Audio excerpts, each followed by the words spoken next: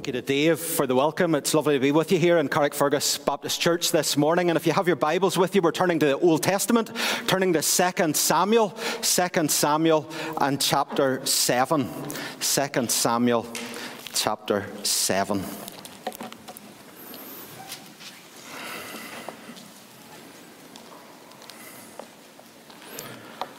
Been great since I finished in Dungannon that I've still been able to go around and speak in other churches, have opportunity to share God's word and hopefully to encourage folk there. One of the changes obviously has been over this period of restrictions with COVID, people wearing masks and not being able to see people as freely. I remember going home one Sunday to my wife and she said, well, how did you find it?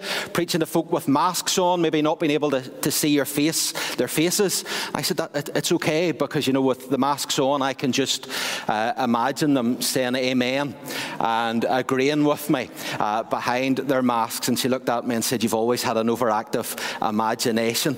But nonetheless, we'll persist and I'll trust that we'll be blessed as we hear God's word together and consider these verses from 2 Samuel chapter 7 this morning. Let's hear God's word together.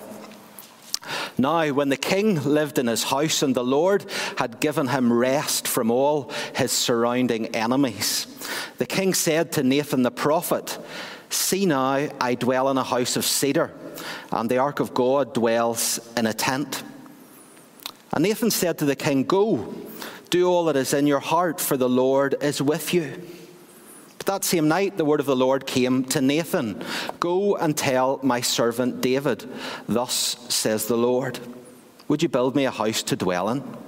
I have not lived in a house since the day I brought up the people of Israel from Egypt to this day, but I've been moving about in a tent for my dwelling.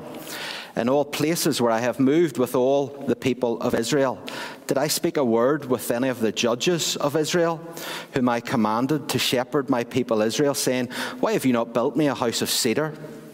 Now therefore, thus you shall say to my servant David, thus says the Lord of hosts, I took you from the pasture, from following the sheep, that you should be prince over my people Israel. And I have been with you wherever you went, and have cut off all your enemies from before you. And I will make for you a great name, like the name of the great ones of the earth. And I will appoint a place for my people Israel, and will plant them, so that they may dwell in their own place and be disturbed no more.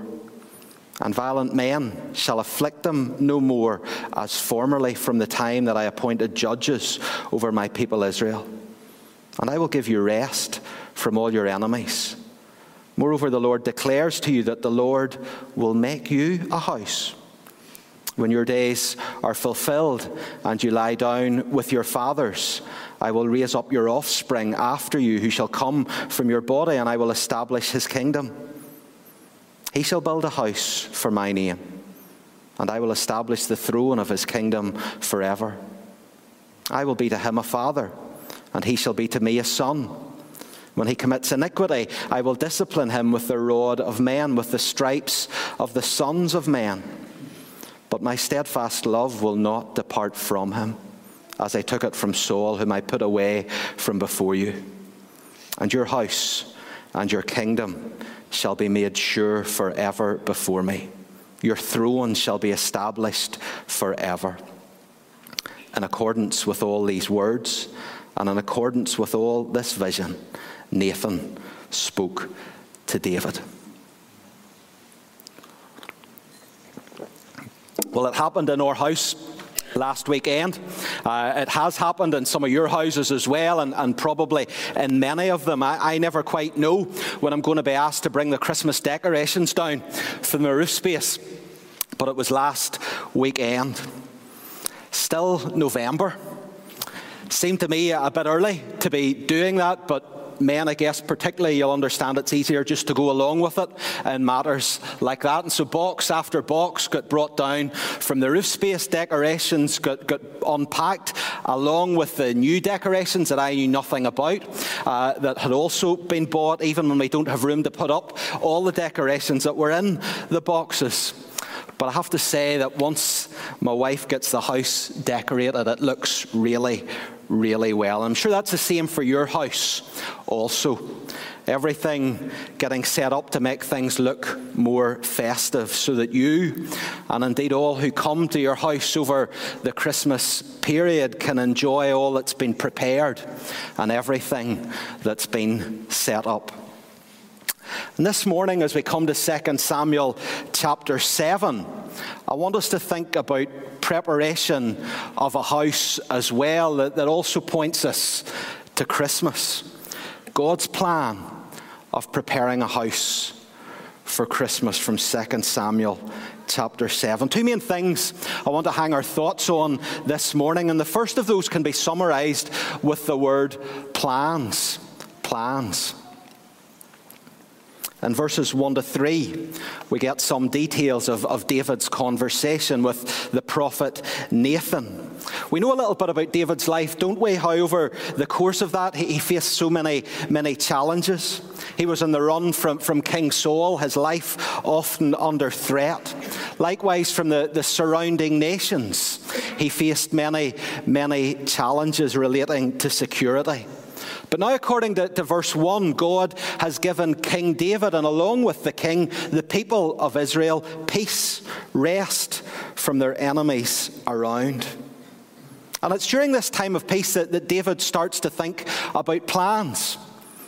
What could he do? I don't know. Maybe David was someone who needed a project to keep himself busy. And so David speaks to Nathan there in verse 2. He shares his thoughts as to what his plans are. He says, "See now, I dwell in a house of cedar, but the ark of God dwells in a tent." David lives in a beautiful and a secure dwelling. But the ark of God, which symbolized God's presence, is in a tent. Maybe David felt a little bit guilty.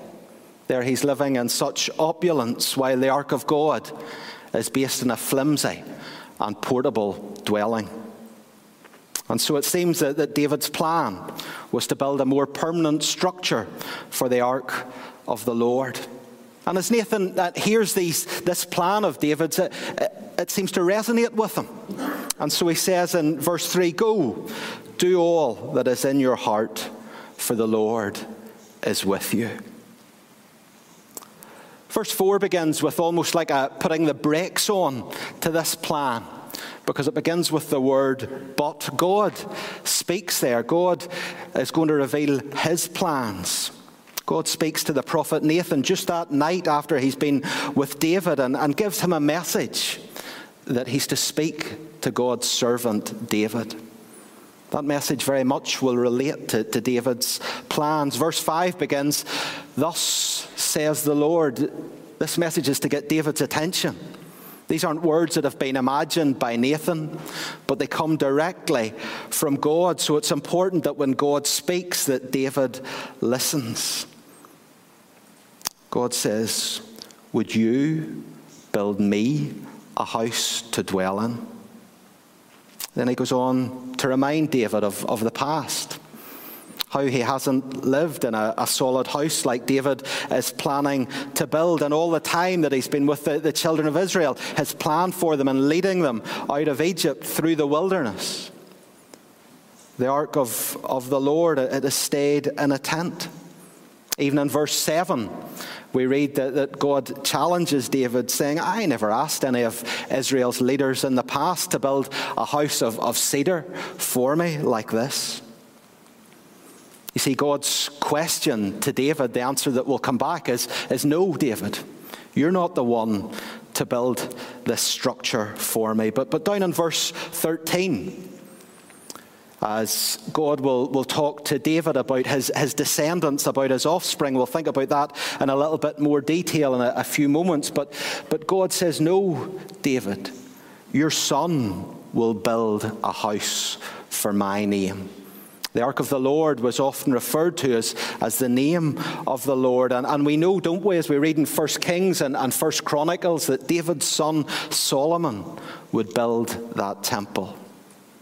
But even when he completed that temple, we read in 1 Kings chapter 8 and 27, Solomon's so excited about the temple, but he says, "But will God indeed dwell on the earth? Behold, heaven and the highest heaven cannot contain you, how much less this house that I have built. You see, God can't be constrained by a building. Praise him for that he's not limited to one place at one time, but he is a God who is everywhere present, and he's with his people. He goes with them wherever they go. And what an encouragement that is for us today, to remember, whatever we face, that he goes with us. But as we think about plans here, David's plans and God's plans, all of us make plans as well, don't we? And probably more than ever over the last 20 months or so, we've had many of those plans changed or even cancelled. And as we think about these verses and about the idea of plans, it is good and it is wise to plan. But for the Christian, it's so important when we plan that we seek God's ways. To see that if our plans fit in with what he desires for us and for us to do. You see, very often all of us want to know the specifics of what it means in terms of projects and what we're going to do. And yes, God does reveal to us how we should respond in those situations. But I think more and more, even in our everyday lives, we should make it our goal to hear what David does here, that thus says the Lord. Recognizing that God is a God who speaks, not just in the big, significant things we might speak of, but into our everyday lives. We do that by taking time to hear his word, to listen to him as we read the Bible, whether that be at home or wherever we've the privilege of coming together with our brothers and sisters as church, to hear God speak to us. You see, the natural thing for me, and I think we're probably all the same, is to try and reason how we should live out our lives, how we should behave whenever it comes to our family, to school, to our workplace, how we should respond and behave in a particular relationship, even when it comes to how we should relate to one another in church. But our plans and ideas relating to these need to be submitted to what God says in his word. To be like David, to recognize, you see, in verses 1 to 3, David's identified as the king, the most influential man, the most powerful man in the land. But before God, look at verse 5, he's God's servant. That's the attitude we need to have, to be humble enough to listen to God's word, to listen to him speak into those different situations that we find ourselves in every day, that we would live for his honor and glory, that we would be like the boy Samuel, you remember, in the temple, encouraged by Eli when he heard God speaking, to say, "Speak, Lord, for your servant is listening." Might that be our desire when it comes to making plans, that we wouldn't go off on our own, but that we would seek God's face and God's leading, not just in the big things, but in the regular, everyday activities as well. As the passage continues, God's going to reveal more of these wonderful plans to David. But these plans will come in the way of promises. Promises. And as we consider here what God is going to say to David, let's not miss what God reveals of himself as well. Verse 8 again begins as verse 4 did. Listen, thus says the Lord. Pay attention, David. God's going to speak about the future, but before he does, he wants to get David's attention to speak about what has gone on in the past in David's life. To show him how God's hand has been upon him. He takes him back to Bethlehem when he looked after sheep for his father Jesse.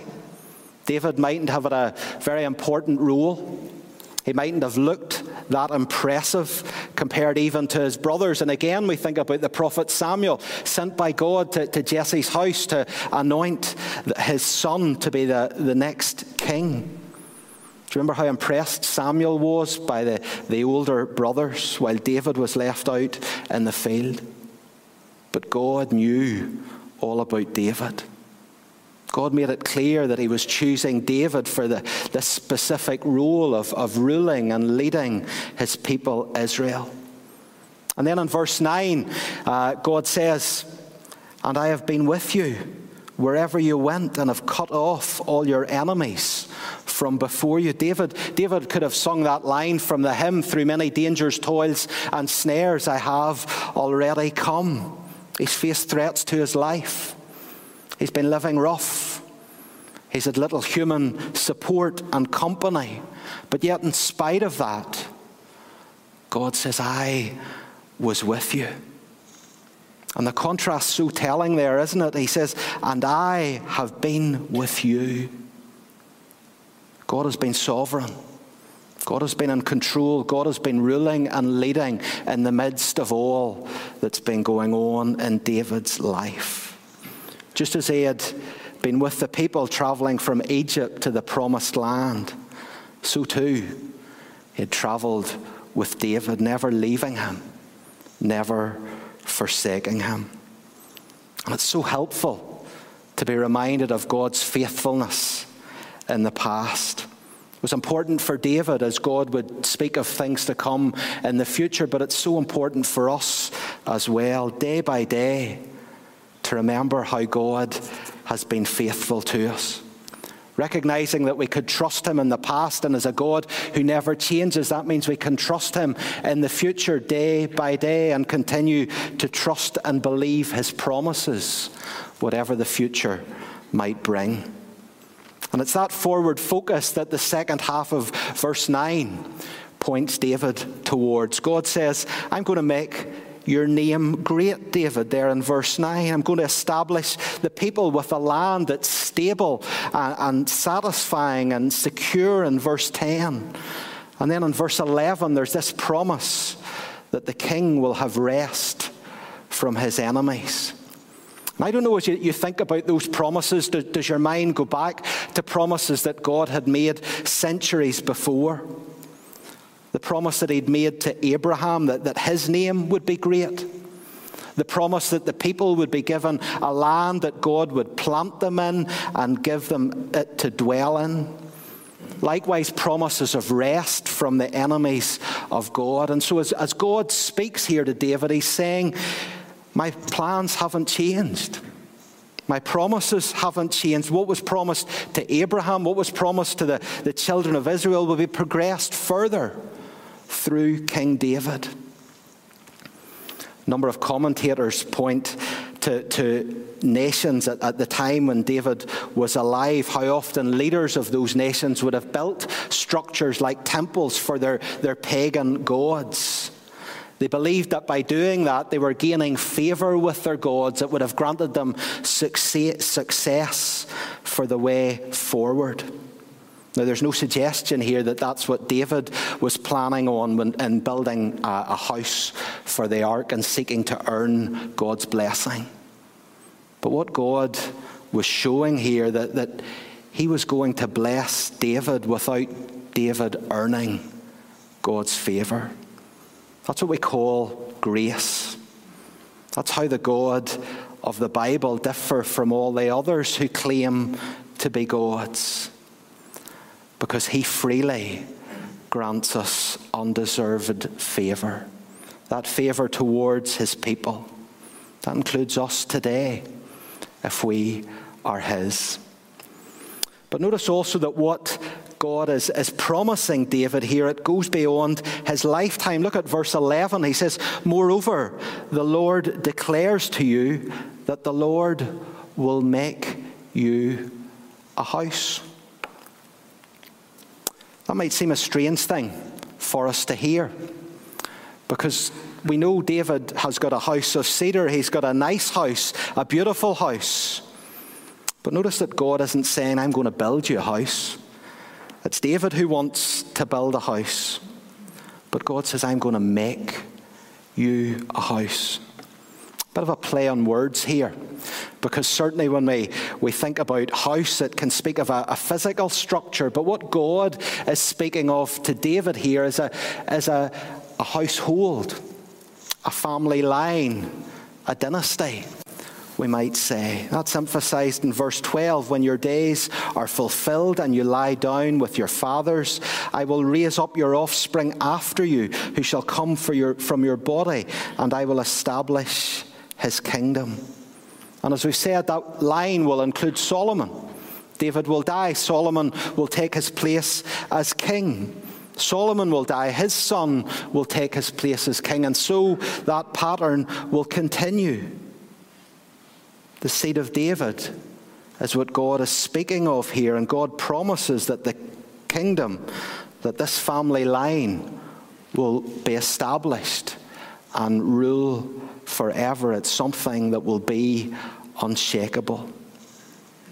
God, as we've said in verse 13, mentions Solomon building this house. But then God's focus again returns to the house that he's going to make for David.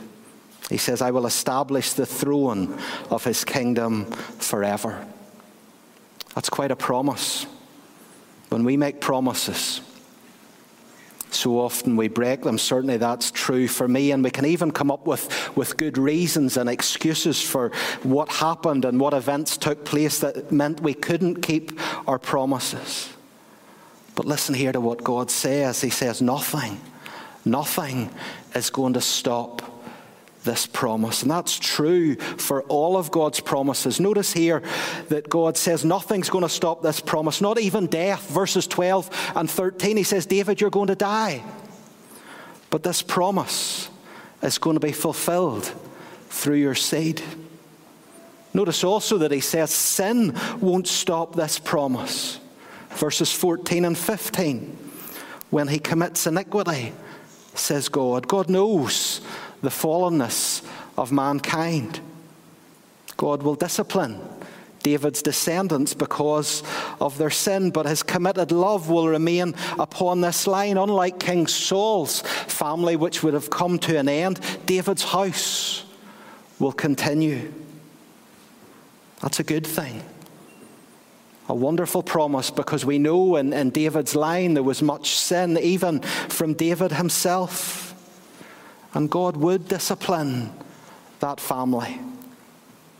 Even shockingly, God would send, as he says here in this promise to David, he would send enemy nations to take their land and even take the people into exile.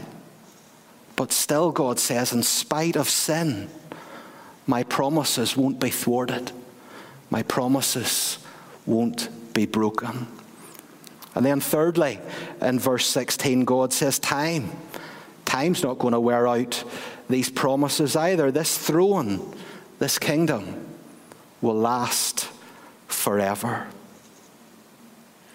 And yet it must have seemed for generation after generation that there was no sign of this happening, because as kings rose up and they were taken down again, it seemed that this house that God had promised to make, it was weak, it was failing.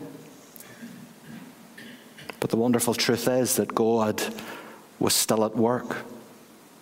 The Old Testament would continue, many prophets, many messengers of God delivering promises that this seed that was promised to Abraham through his offspring Israel, that would come through the line of King David. But then God's word falls silent. Were God's words no more than pie in the sky? Thankfully, God's word doesn't end with the Old Testament, but when we turn to the New Testament, and that chapter actually that Dave began with this morning, Matthew chapter 1. Matthew begins chapter 1 with a family tree. If we were writing a book, I don't think we would start with that at all, would we? Looking at ancestry. But Matthew begins there very deliberately, and he says in verse 1, the book of the genealogy of Jesus Christ, the son of David, the son of Abraham.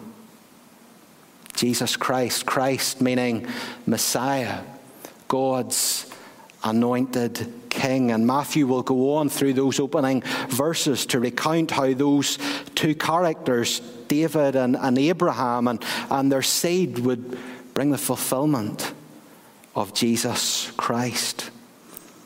Then another passage that we'll think about, no doubt, many times over this Christmas period. Luke chapter 1, the angel Gabriel appears to Mary, giving her news that she would give birth to a son. And in verse 31, Gabriel says, "And behold, you will conceive in your womb and bear a son, and you shall call his name Jesus. He will be great and be called the Son of the Most High. And the Lord God will give to him the throne of his father David, and he will reign over the house of Jacob forever, and of his kingdom there will be no end." Even King David, for all his fame and for all his good leadership, he wasn't a perfect king. And that's been true throughout history. Even up to our day as well, we get so frustrated, don't we, with those who are in leadership at times, whether locally, nationally, or on the world stage, because of how they rule, the decisions they make, the way they behave. But the wonderful news for the Christian is that Jesus is the perfect king. He's the one who truly cares for us all. In fact, he's the one who loves you perfectly. He loves you so much that he came into this world not to show his power and grandeur in a palace, but to be born humbly and indeed to live a humble life, to identify with you and me. A life with many challenges, a life with much pain, a life that would ultimately take him to the cross, where this promised king would be nailed and left to die. Again, it seemed like God's promise had failed. But this was God's plan. Jesus was the one king who didn't deserve to be disciplined for sin. But yet on the cross, my sin, your sin, was placed upon him, and the full force of God's judgment that we deserved fell on him. But just again, as was promised, Jesus rose. He had to, because he's the forever king. And through his perfect life, death, and resurrection, the way into his kingdom was open for all who would put their faith and trust in him for the forgiveness of their sins. And as we've been singing this morning, the Bible makes another promise that he's coming back again. And on that day, the kingdoms of this world will recognize Jesus as the one true king. But on that day, those who aren't part of his kingdom will be rejected and face God's judgment. And so as we start to wrap things up this morning, and as you think maybe about getting your house prepared for Christmas, do that, do it well, enjoy it. But in the midst of all those preparations, as we head to Christmas, let's not forget the house that God prepared. Let's not forget how that found its fulfillment in the coming of Jesus, and how that impacts you and me. And maybe to help us think about that today and in the week ahead, let me ask you some questions as a close to think about this. The first and most important question, let me ask you: do you know Jesus as your King? Have you trusted him as your Savior? Recognizing he's the one who loves you like no other. Recognizing you don't have to earn his favor, but in grace he offers you salvation which you don't deserve, which I don't deserve. He's the King who came to save, but he's the King who will return to judge. and how you respond to him in this life will determine whether you meet him as your King and Saviour or as your judge when he returns. Secondly, are you serious about hearing God speak? Is that "thus says the Lord" something that gets your attention? Will you submit to God's good rule, recognizing what a privilege it is to be his servant, that he does speak to us, and will you allow his word to guide you day by day, to help you to live and make decisions that are right and honouring to him? Thirdly, will you take time to think about God's faithfulness? His faithfulness throughout history in those promises to Abraham and to David. Recognizing and remembering that even when things seemed hopeless and out of control, there was no sign of anything good happening, still God was at work. And so whatever's going on in your life today, whatever you face as we approach Christmas, will you be encouraged to trust God's promises, even when life seems to suggest the opposite? Will you and I be those who seek to walk by faith and not by sight? And then fourthly and finally, how will you respond to God's plan? That we've seen God make this house that he's promised to make fulfilled at the coming of Jesus. We haven't the time this morning to read all of 2 Samuel chapter 7. Can I encourage you, maybe this afternoon or during the course of this week, to read the second half of 2 Samuel chapter 7, because there David responds to these plans and promises of God by praying and praising God for who he is, for what he's done and what he's going to do. Why not use those words to encourage you to pray and to praise God? To praise God that Jesus is our forever King. That nothing can get in the way of that. And through his humbling himself and becoming obedient unto death on the cross, we become part of the household of faith. He doesn't dwell in a building, but by his Spirit he dwells with us. What a comfort, what an assurance to be a citizen of heaven and the hope we have in him. And we're going to take time now to respond. I trust to praise God from our hearts that we know Jesus as our good King and our Saviour. We'll do that as we come to the table in a moment or two to take communion together.